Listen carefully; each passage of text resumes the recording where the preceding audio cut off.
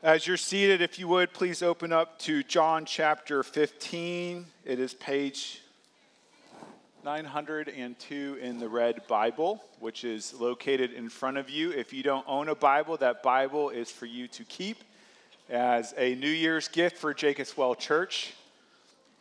Whatever season is, I just say it's a gift of that season, but really it's for anyone. The rule is if you take it, you have to read it. That's our only rule, so that's for you.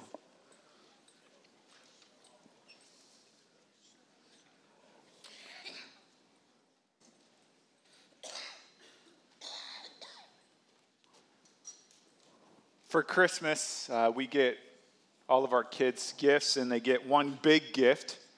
For my daughter, Carissa, we got her a guitar for Christmas, a real little guitar for her to obviously carry on the musical legacy of the Jackson household. I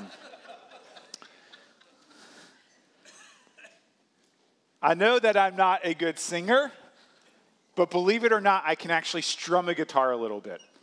I'm not good enough to play here on Sunday mornings, but I'm good enough to play notes so that people can kind of hear the sounds and kind of know what song I'm playing.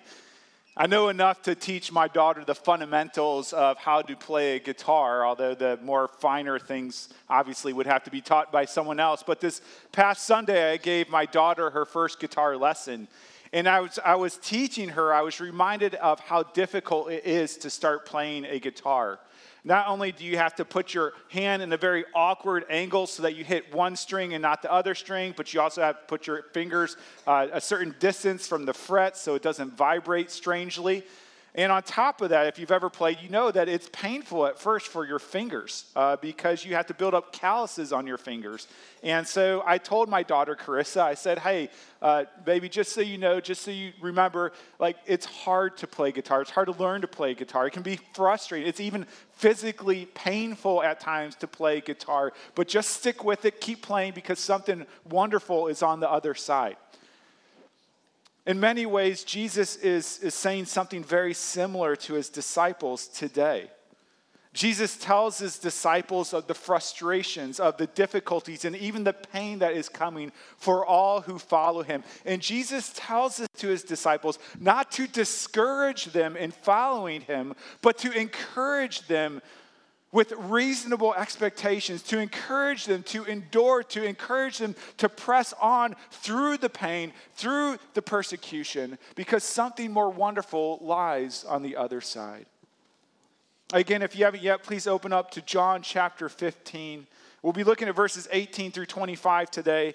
And today we're picking up where we were before Christmas in the sermon series about the last week of Jesus' life. Right now, we are in the middle of what is called Jesus' farewell discourse. And in this, Jesus is giving his final instructions to his apostles before his death, which is coming only a few hours after this teaching.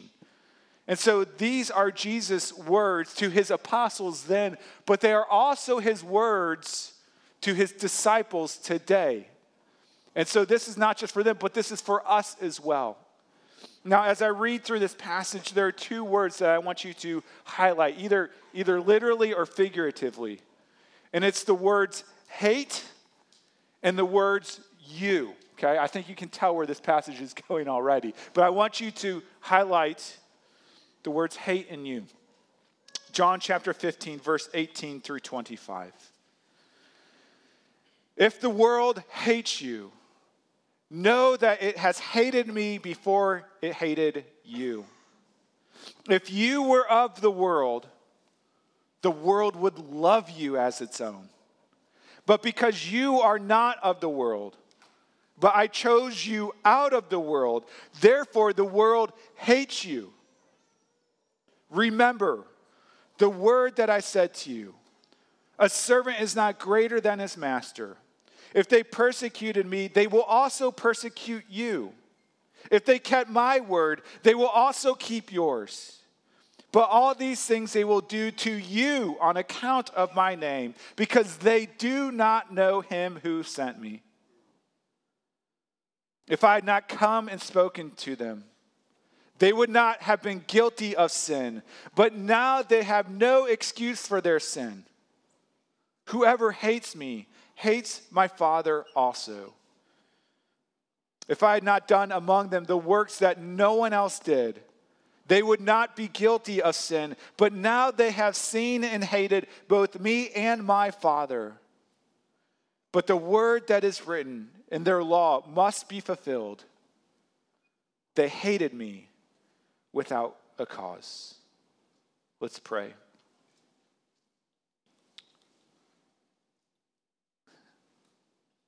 Lord, as we join this first Sunday of 2019, this may not be a passage that we would pick to celebrate the new year.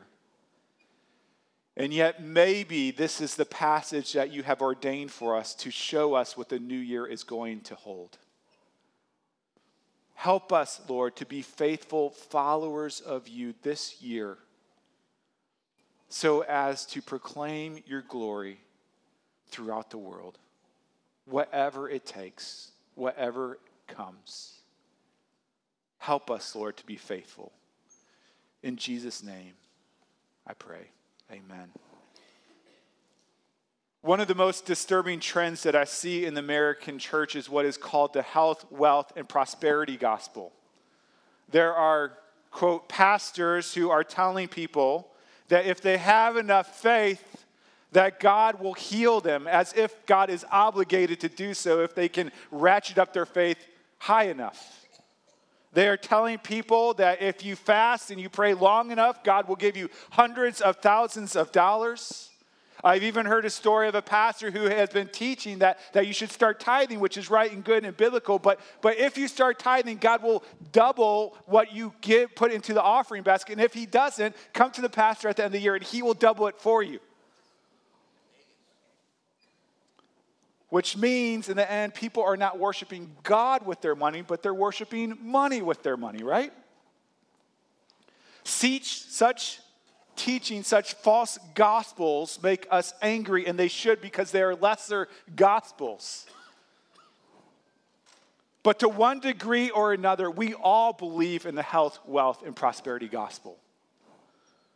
When we suffer through chronic pain, a difficult financial situation, a miserable marriage, when we are slandered, when we are maligned, when we are rejected by loved ones, don't our hearts cry out, Lord, why me? Aren't I one of your kids? Haven't I tried so hard to love you well? As if our status as Christian or faithful Christian should exempt us from such suffering. In this passage, Jesus does not mince words, does he? Jesus says to his disciples, the world hates you. If they persecuted me, they will also persecute you. Did they persecute Jesus? They will persecute you. Matthew 10:21 says, brother will deliver brother over to death, and the father his child, and children will rise up against parents and have them put to death, and you will be hated by all for my name's sake. The BBC, which is by no means a Christian organization, tells story of a man named Hakan. That's not his real name. Hakan converted to Christianity from Islam, and his family said to him, go away, you are not our son. And then they told all of their relatives, all of their friends, that their son died in a tragic accident because that was way less shameful than admitting that he converted to Christianity. They also share a story of a woman who converted to Christianity, and her family just kept saying to her, the punishment is death, the punishment is death, the punishment is death. And so she ran away, and when she went to go be baptized on a Sunday, her mom showed up, ran up to the baptismal and tried to pull her out of the baptismal. We've heard from one of our own members who is unable to go back to his home city in Pakistan because they are arresting young Christian men and throwing them into jail until they convert. Some of you have shared this week about how you have endured hatred and persecution for following Jesus. Some of you have shared about how at work people have made fun of you, or how they have labeled you, or how they have paraded their sin in front of you to antagonize you.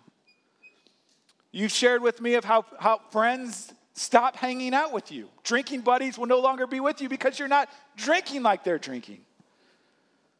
You've shared about how your family has shunned you for weeks, months, even years, all because you follow Jesus. And the question is, why? Why is it that people hate Christians?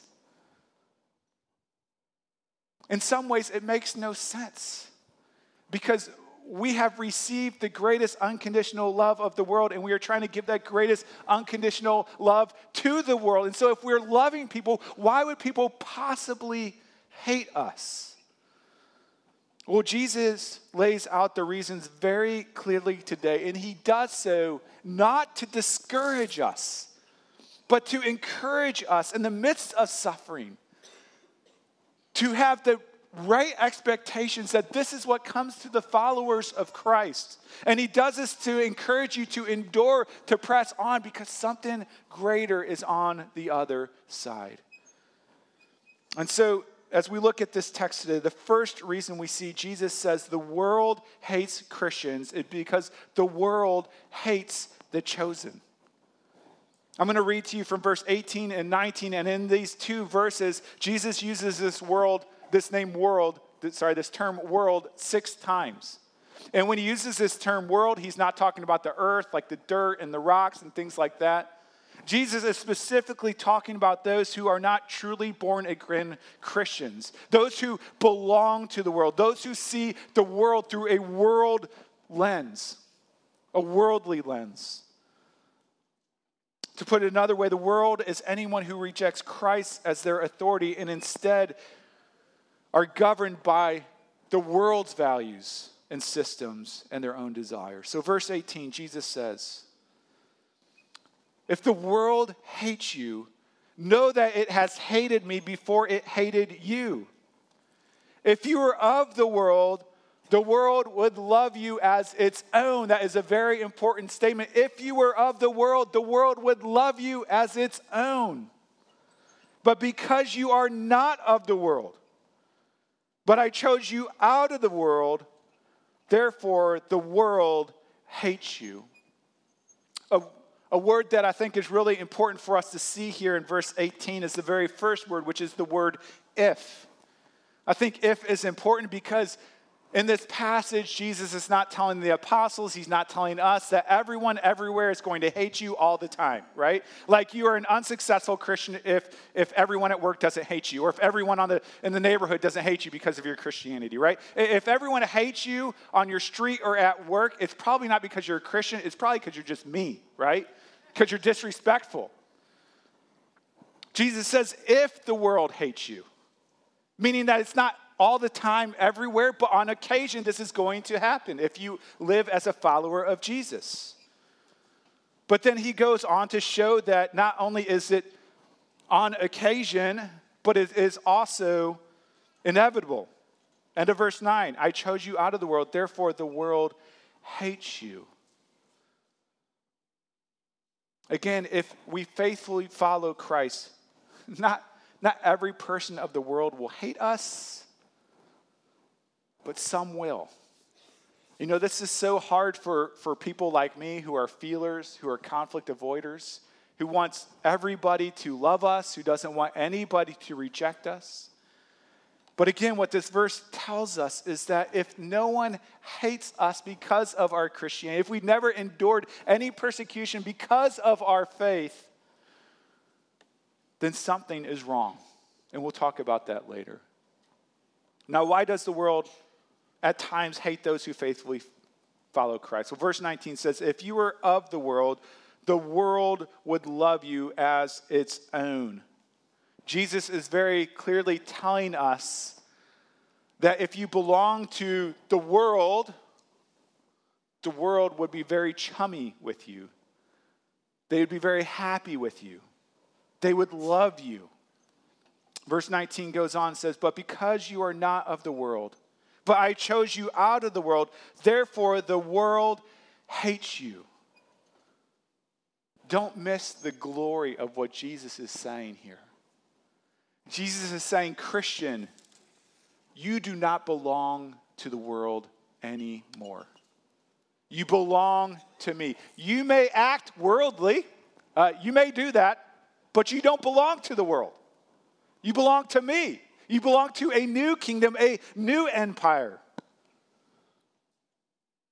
Jesus tells us that he chose us into his kingdom, but he also chose us out of the world that we might be conformed into the image of Christ, that we might have the mind of Christ, the heart of Christ, and not of the world. Romans 12:2, and it will be on the screen behind me, I think puts so succinctly what Jesus is telling us here. It says, do not be conformed to this world. It's hard to do. But be transformed by the renewal of your mind, that by testing you may discern what is the will of God, what is good and acceptable and perfect. Again, friends, what Paul is talking about here is that we approach the world from a different vantage point. We approach the world with what is called a biblical world and life view. And what that means is that as we listen to the news, as we engage in conversations, in conflict, as we engage with our children, as we engage with our parents, as we engage with the world around us, what we're doing is we're taking in the information and we're constantly going like this. Okay? All right? In some ways, you're looking at the world through the scriptures to determine what is right, what is wrong, what is precious, what is evil, what is wicked, what is good. It's a biblical world and life view. And so we approach the world in a very different way. And because of this, because we are called to hold the values of the scripture, it brings hatred, it brings persecution, it brings rejection. I mean, consider the public sphere. What is the attitude of the world towards those who hold a biblical understanding of heaven and hell and the exclusivity of Christ alone for salvation? The world does not like that. What is the attitude of the world towards a biblical view of sexuality, whether it be abstinence before marriage or marriage between one man and one woman or marrying only in the Lord? What is the world's view of that? They don't like it. Or what about the world's attitudes towards the biblical understanding of a child in the womb who is human, made in the image of God, precious to God, and worthy of our protection and care? The world does not like that. Christians, if you have a biblical world and life view, or as you grow in your biblical world and life view, you can anticipate there will be pushback. There will be rejection. There will even be hatred directed at you to one degree or another.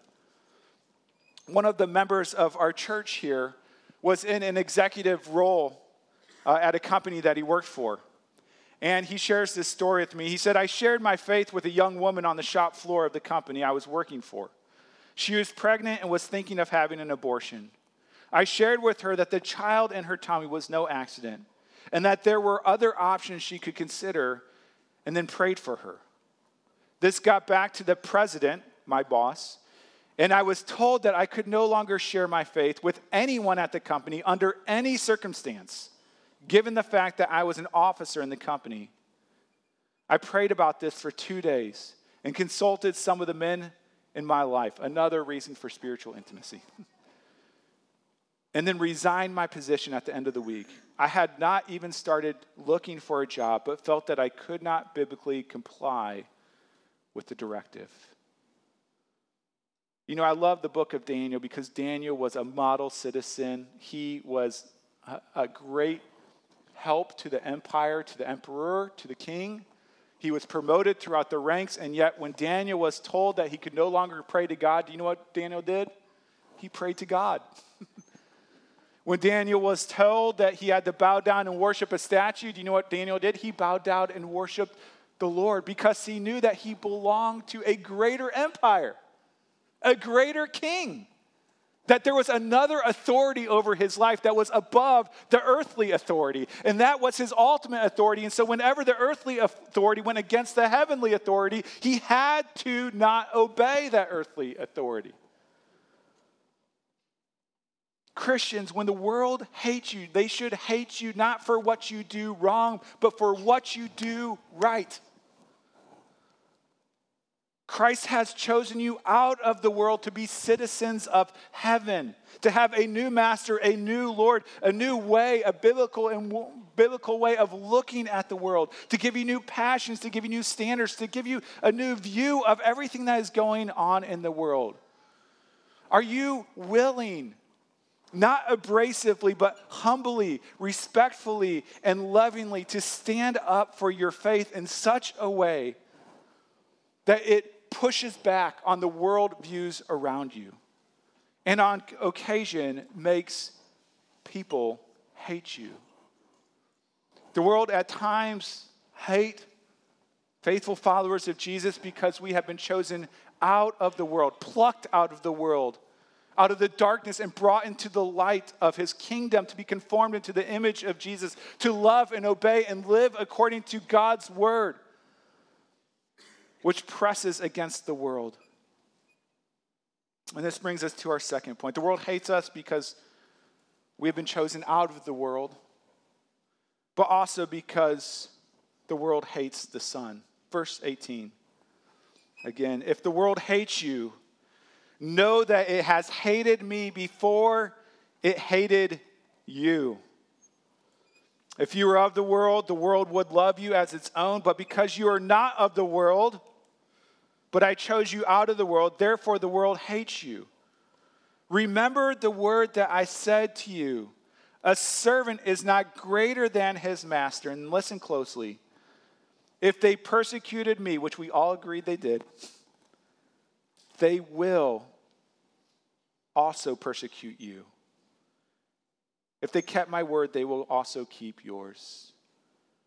You know, one of Jesus' major emphasis here is that he was the first one to be hated. The world persecuted him. And if he is your master, if he is your Lord, if you follow him, you should expect the same. Because if hatred and persecution is not above a perfect, holy, righteous, loving, merciful, gracious Son of God, it's not above his followers. I alluded to this a bit in the previous point, but the reason that the world hates you is because Jesus is inside of you. Because you're being conformed to the image of Jesus. And because they hate Jesus, they hate you. Now here's the question. Why did they hate Jesus? Again, he was a man of unconditional love, of mercy, of grace, of patience, of care. Why would somebody hate someone like that? Well, Jesus tells us in this passage why. He says there are two reasons why they hated him. First, the world hated Jesus because of his words. Verse 22 says, if I had not come and spoken to them, they would not have been guilty of sin, but now they have no excuse for their sin. Now, certainly Jesus is not saying, hey, if I didn't come on the scene, if I didn't show up, if I didn't start teaching, these people would have been sinless human beings, right? Jesus was a Jew. He understood the Old Testament. He knew that sin was pervasive from the fall of mankind, that it spread upon every person. He knows all have sinned and fallen short of the glory of God. And yet he says here, if I had not spoken to them, they would not have been guilty of sin. And so what is Jesus talking about here? Well, Jesus is talking about a particular sin. I would say that the ultimate sin. Albert Barnes calls it, and I think he words it so well, the crowning sin. The sin of all sins, which is the rejection of God. The rejection of Jesus as their Lord and Savior. You see, one of the proofs of Jesus' divinity was simply the authority with which he spoke. Almost like he was an insider on the world of God. And what made Jesus' words so offensive to the people is that it looked past their actions, their external behaviors, which they were putting on for the rest of the world, and it dove straight into the heart. And what it revealed was something very ugly. And people did not like this, and so they hated the words of Jesus. Ironside tells a story that illustrates this point so well. He shares about an African missionary who goes over to Africa right when Africa's opened up to missions. And this missionary hangs a mirror on the tree outside of his home for whatever reason, for shaving or whatever. And one of the wives of one of the African chiefs comes to visit him one day. And she's never seen the crazy drawings on her face or just kind of the weatheredness of her face. And she looks at the tree and she asks the missionary, she says, who is that horrible looking person inside the tree? And the missionary responds, it's not the tree. The glass is reflecting your own face. She refused to believe the missionary until he took it down off the tree and she started moving around. And finally, she believed that it was her own face. And she said to him, I must have the glass. How much will you sell it for? And the missionary really didn't want to sell the mirror, but he thought after her persistence that it would be better to sell it and keep the peace amongst the tribe than to keep the mirror. And so they agreed upon a price and he sold it to her. And so she took the mirror and she said, I will never have it making faces at me again. And she threw it to the ground to crush it. Men and women hate Jesus and his words, his teaching for much the same reason. Not because his teachings are untrue, but because they are painfully true. And deep down, every person knows it. The words of Christ given in love uncover a reality within us that is absolutely repulsive, and our heart is to suppress it. You know, the end of verse 20 says, if they kept my word, they will also keep yours, which many didn't. But it's assuming that the apostles, as they go out, their words will be the words of Christ. Friends, we present a beautiful, an amazing, but also a very offensive gospel. A gospel that are the words of Christ himself. A gospel that is a mirror. A gospel that tells us the sinfulness of our sin, the just punishment of hell, the inadequacy of our efforts to make ourselves right with God. It is the most offensive gospel out there. We present a gospel that we are so messed up, so wicked, so sinful, that God himself had to come down to clean up the mess. That Jesus lived a life that we should have lived. He died the death that we deserve. And that because we are completely inadequate in our own self to save ourselves, we must completely surrender to the grace and mercy of God alone for salvation and to trust in Christ as our Lord and Savior. These words of the gospel are supremely offensive, and yet it is the greatest news the world has ever heard. Christians, we are to share the words of Jesus humbly, with gentleness and respect, but we must be careful not to lessen the offense of the gospel. We cannot proclaim the gospel if we do not talk about sin.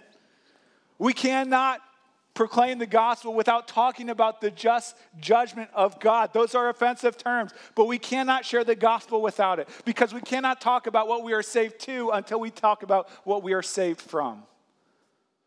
The world hates Jesus because his words are like a mirror that painfully reveal the neediness and darkness of our souls and point us to a Savior. The second reason Jesus gives here, they hate the words of the Son, but they also hate the works of the Son. Verse 24, if I had not done among them the works that no one else did, they would not be guilty of sin.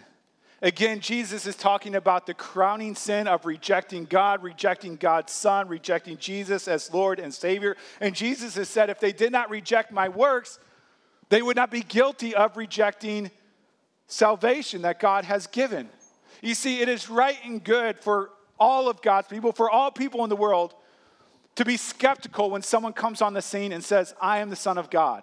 When someone comes on the scene and says, I am the Savior of the world, I am the way, the truth, and the life. If someone comes in here and says that, be skeptical. Please be skeptical. But when that person starts controlling the weather, when that person starts walking on water, when that person starts making blind people see, mute people speak, paralytic people walk, when that person starts raising dead people, when that person himself raises from the dead, believe his claims. Because no one else does it. Only the Son of God can do that. Only God in the flesh can do that. And so Jesus says here, again, verse 24, he says, if I had not done among them the works that no one else did these things. Only God can do it. They would not have been guilty of sin, the crowning sin of rejecting Christ as the Son of God. But now they have seen and hated both me and my Father. We'll discuss that in a bit. But the word that is written in their law must be fulfilled. They hated me without a cause. I want to be careful, but I think we can insert into this last verse, they hated me without a just cause. And the reason why I think we can insert this is because Jesus just told us the causes for their hatred, right? They hated him because of his word. They hated him because of his works. They hated him without just cause. Jesus was gracious, loving. I mean, why when Jesus heals a blind man, would the religious leaders be angry? It makes no sense in the world. But they're angry because it was an attack on their pride. They were jealous for the following that he was gathering. Christian, if you are faithful to live as a disciple of Christ, if you're gentle, loving, and compassionate, and yet the world hates you without just cause, no, you are in good company. You should not be surprised when you are hated without just cause, because they first hated Jesus without just cause. So why does the world hate on Christians? Because you've been chosen out of the world. You've been given or are being given a biblical world in life view, which often pushes against the world. But also because the world hates Jesus. The divine words of Jesus, divine works of Jesus, they hate Jesus who lives inside of you. Finally, we see the world hates on Christians because ultimately they hate the Father. Verse 21 says, "But all these things they will do to you on account of my name." Why? Because they do not know him who sent me. Who sent Jesus? The Father. Verse 22, "If I had not come and spoken to them, they would not have been guilty of sin, but now they have no excuse for their sin." Verse 23, "Whoever hates me hates my Father also." Skip down a couple verses to chapter 16, verse 2 and 3. Jesus says, "They will put you out of the synagogue. Indeed, the hour is coming when whoever kills you will think he is offering service to God. And they will do these things." Why? "Because they have not known the Father nor me." You know, there's a lot of observations we can take from these verses. One of them that I think is just so important is that the Father and the Son are so extremely inseparable. 15:23, Jesus says, "Whoever hates me hates my Father also." 16:3, Jesus says, "They have not known the Father nor me." 1 John 2:23, John says, "No one who denies the Son has a Father. Whoever confesses the Son has the Father also." D.A. Carson puts it this way. He says, "Jesus is the one who narrates God on the plane of human existence." If you love one, you love the other. If you hate one, you hate the other. I think this is evident. You know, if I met with you and you're like, "Dan, I love you, but I hate your son," I'd be like, "Oh, that's funny. I hate your whole family now," right? Like, you can't hate and reject the Son without hating and rejecting the Father. I think this is helpful in talking to our agnostic friends. Or if you're here and you're agnostic and you say, "You know what? I have a connection with the God of the universe, but I'm not a follower of Jesus." Jesus says, nope, you can't have one without the other. You can't say, "You know what? I reject Jesus, but I accept this God thing." Jesus says, nope, you reject me, you reject the Father. The second observation to this I think is really helpful is that the people that Jesus is talking about, the worldly people Jesus is talking about, are religious people. He says that they will kick you out of synagogues. That's religious people. He says they will hate you thinking it is offering service to God.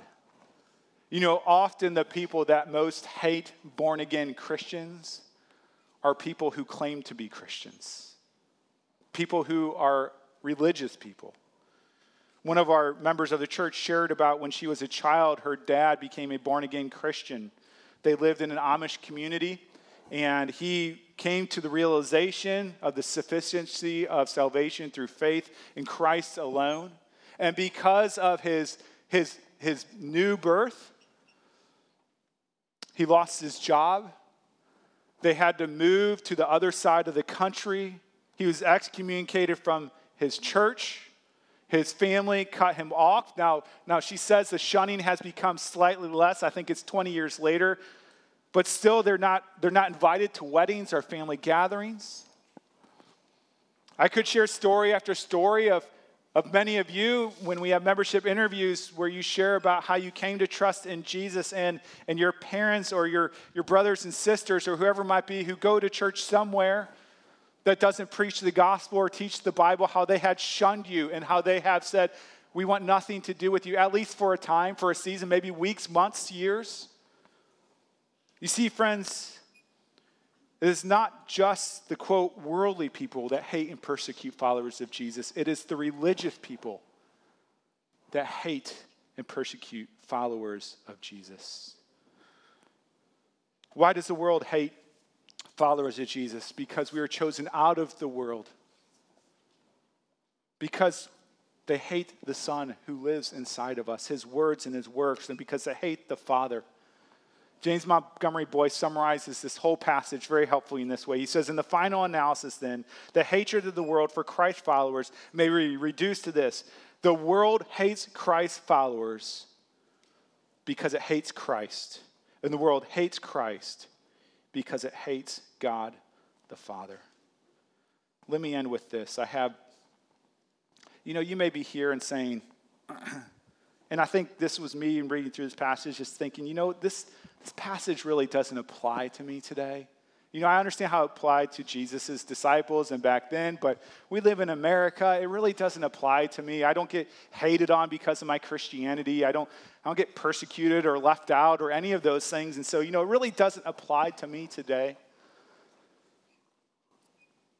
Christian, could that be because you live as a covert Christian? Could it be because in your neighborhood, although you're a Christian, you're covert about it? In your workplace, although you're a Christian, you are so covert about it. Amongst your friends, you may not swear as much as they do or say as many naughty things as they do, but besides that, you are a covert Christian. You see, if we are not persecuted at seasons, at times of our life, could it be because we live as covert Christians? And we live as covert Christians because we do not want to be hated on, because we don't want to be rejected, because we don't want to be persecuted. I think that is the reason many of us, at many times, including myself, live as a covert Christian because I don't want to get the hatred back.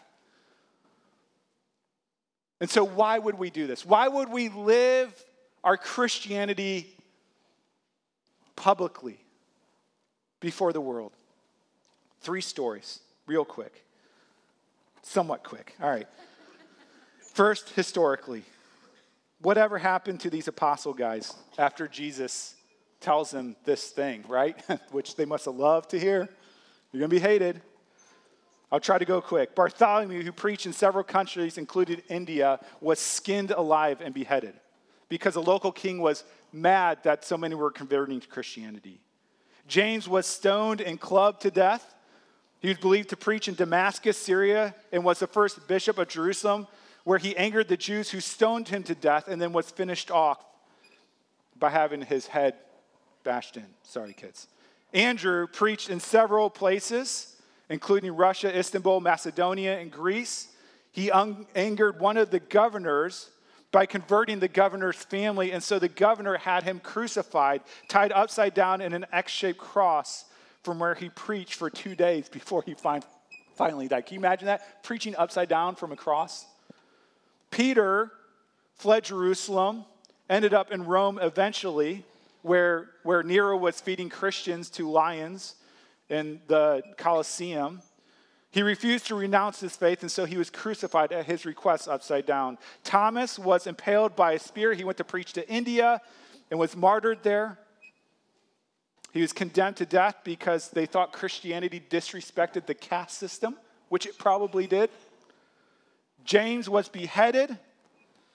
He preached in Spain. Philip preached in Greece, Syria, and Turkey, and finally in Egypt, where in Heliopolis he was thrown into prison, scourged, and finally crucified. Matthew, the tax collector, preached in Ethiopia and more. There are two versions of his death. One believes he died of natural causes. The other says that he was nailed to a bed, covered in flammable stuff, and you know what happens from there. I'll try not to say it. Jude Thaddeus partnered with Simon the Zealot and preached in Judea, Persia, Samaria, so on. There are also two versions of his death. One is believed that he was crucified, the other clubbed to death. Simon the Zealot was a member of the Zealots before he followed Jesus. He is said to have been crucified in Samaria after a failed revolt or potentially axed to death in Persia. John, the beloved apostle who writes the gospel that we're reading, is reported to have also gone to Rome, where he was thrown in boiling oil but survived. I'm not sure that makes him the lucky one. He lived at a ripe old age where he was exiled, as many of you know, and is the only one reported to have a non-violent death. And so, why? why would they live? Why would they not live as covert Christians? Why would the apostles not live as covert Christians? Well, imagine what would happen if they did. They would have missed out on the greatest redemption of the world. They would have missed out on being part of God's story of making all things new. Two more quick stories, and I know I'm almost out of time. One, a woman in the church shares about how when she surrendered her life to Jesus, and this is, I think, Wisconsin, she was shunned by her family for 20 years. She was called the church lady. But now they are rebuilding relationships, and through those relationships, 2 sister-in-laws have been saved, as well as 3 nieces and brother-in-laws, because she decided she was not going to live as a covert Christian. She was hated, but as a result, others came to faith in Christ. Final story from the other side of the coin. A gentleman shared with me recently, someone who goes to our church, about how when he was in college, his parents came to faith in Christ, and he hated it. He didn't want any of it. In fact, he kind of rejected them in subtle ways.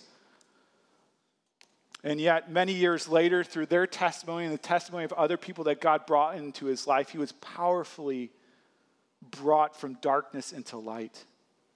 Luke 21:12, Jesus says, "They will lay their hands on you and persecute you, delivering you up to synagogues and prisons, and you will be brought before kings and governors for my name's sake." And then he says this will be your opportunity to bear witness.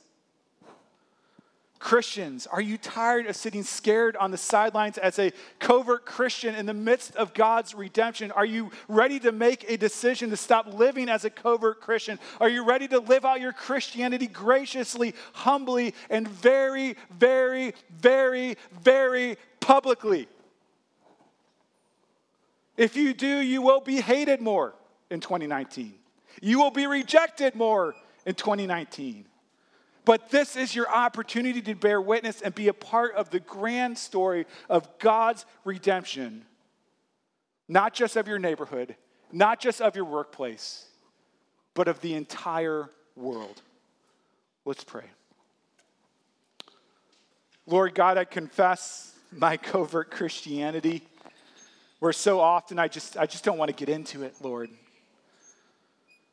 Help me, help us to live very, very publicly our faith in a gracious, humble, loving, repentant way, Lord, that others may come to know you and that you may continue your redemption of the world through people like us. We pray this in Jesus' name. Amen.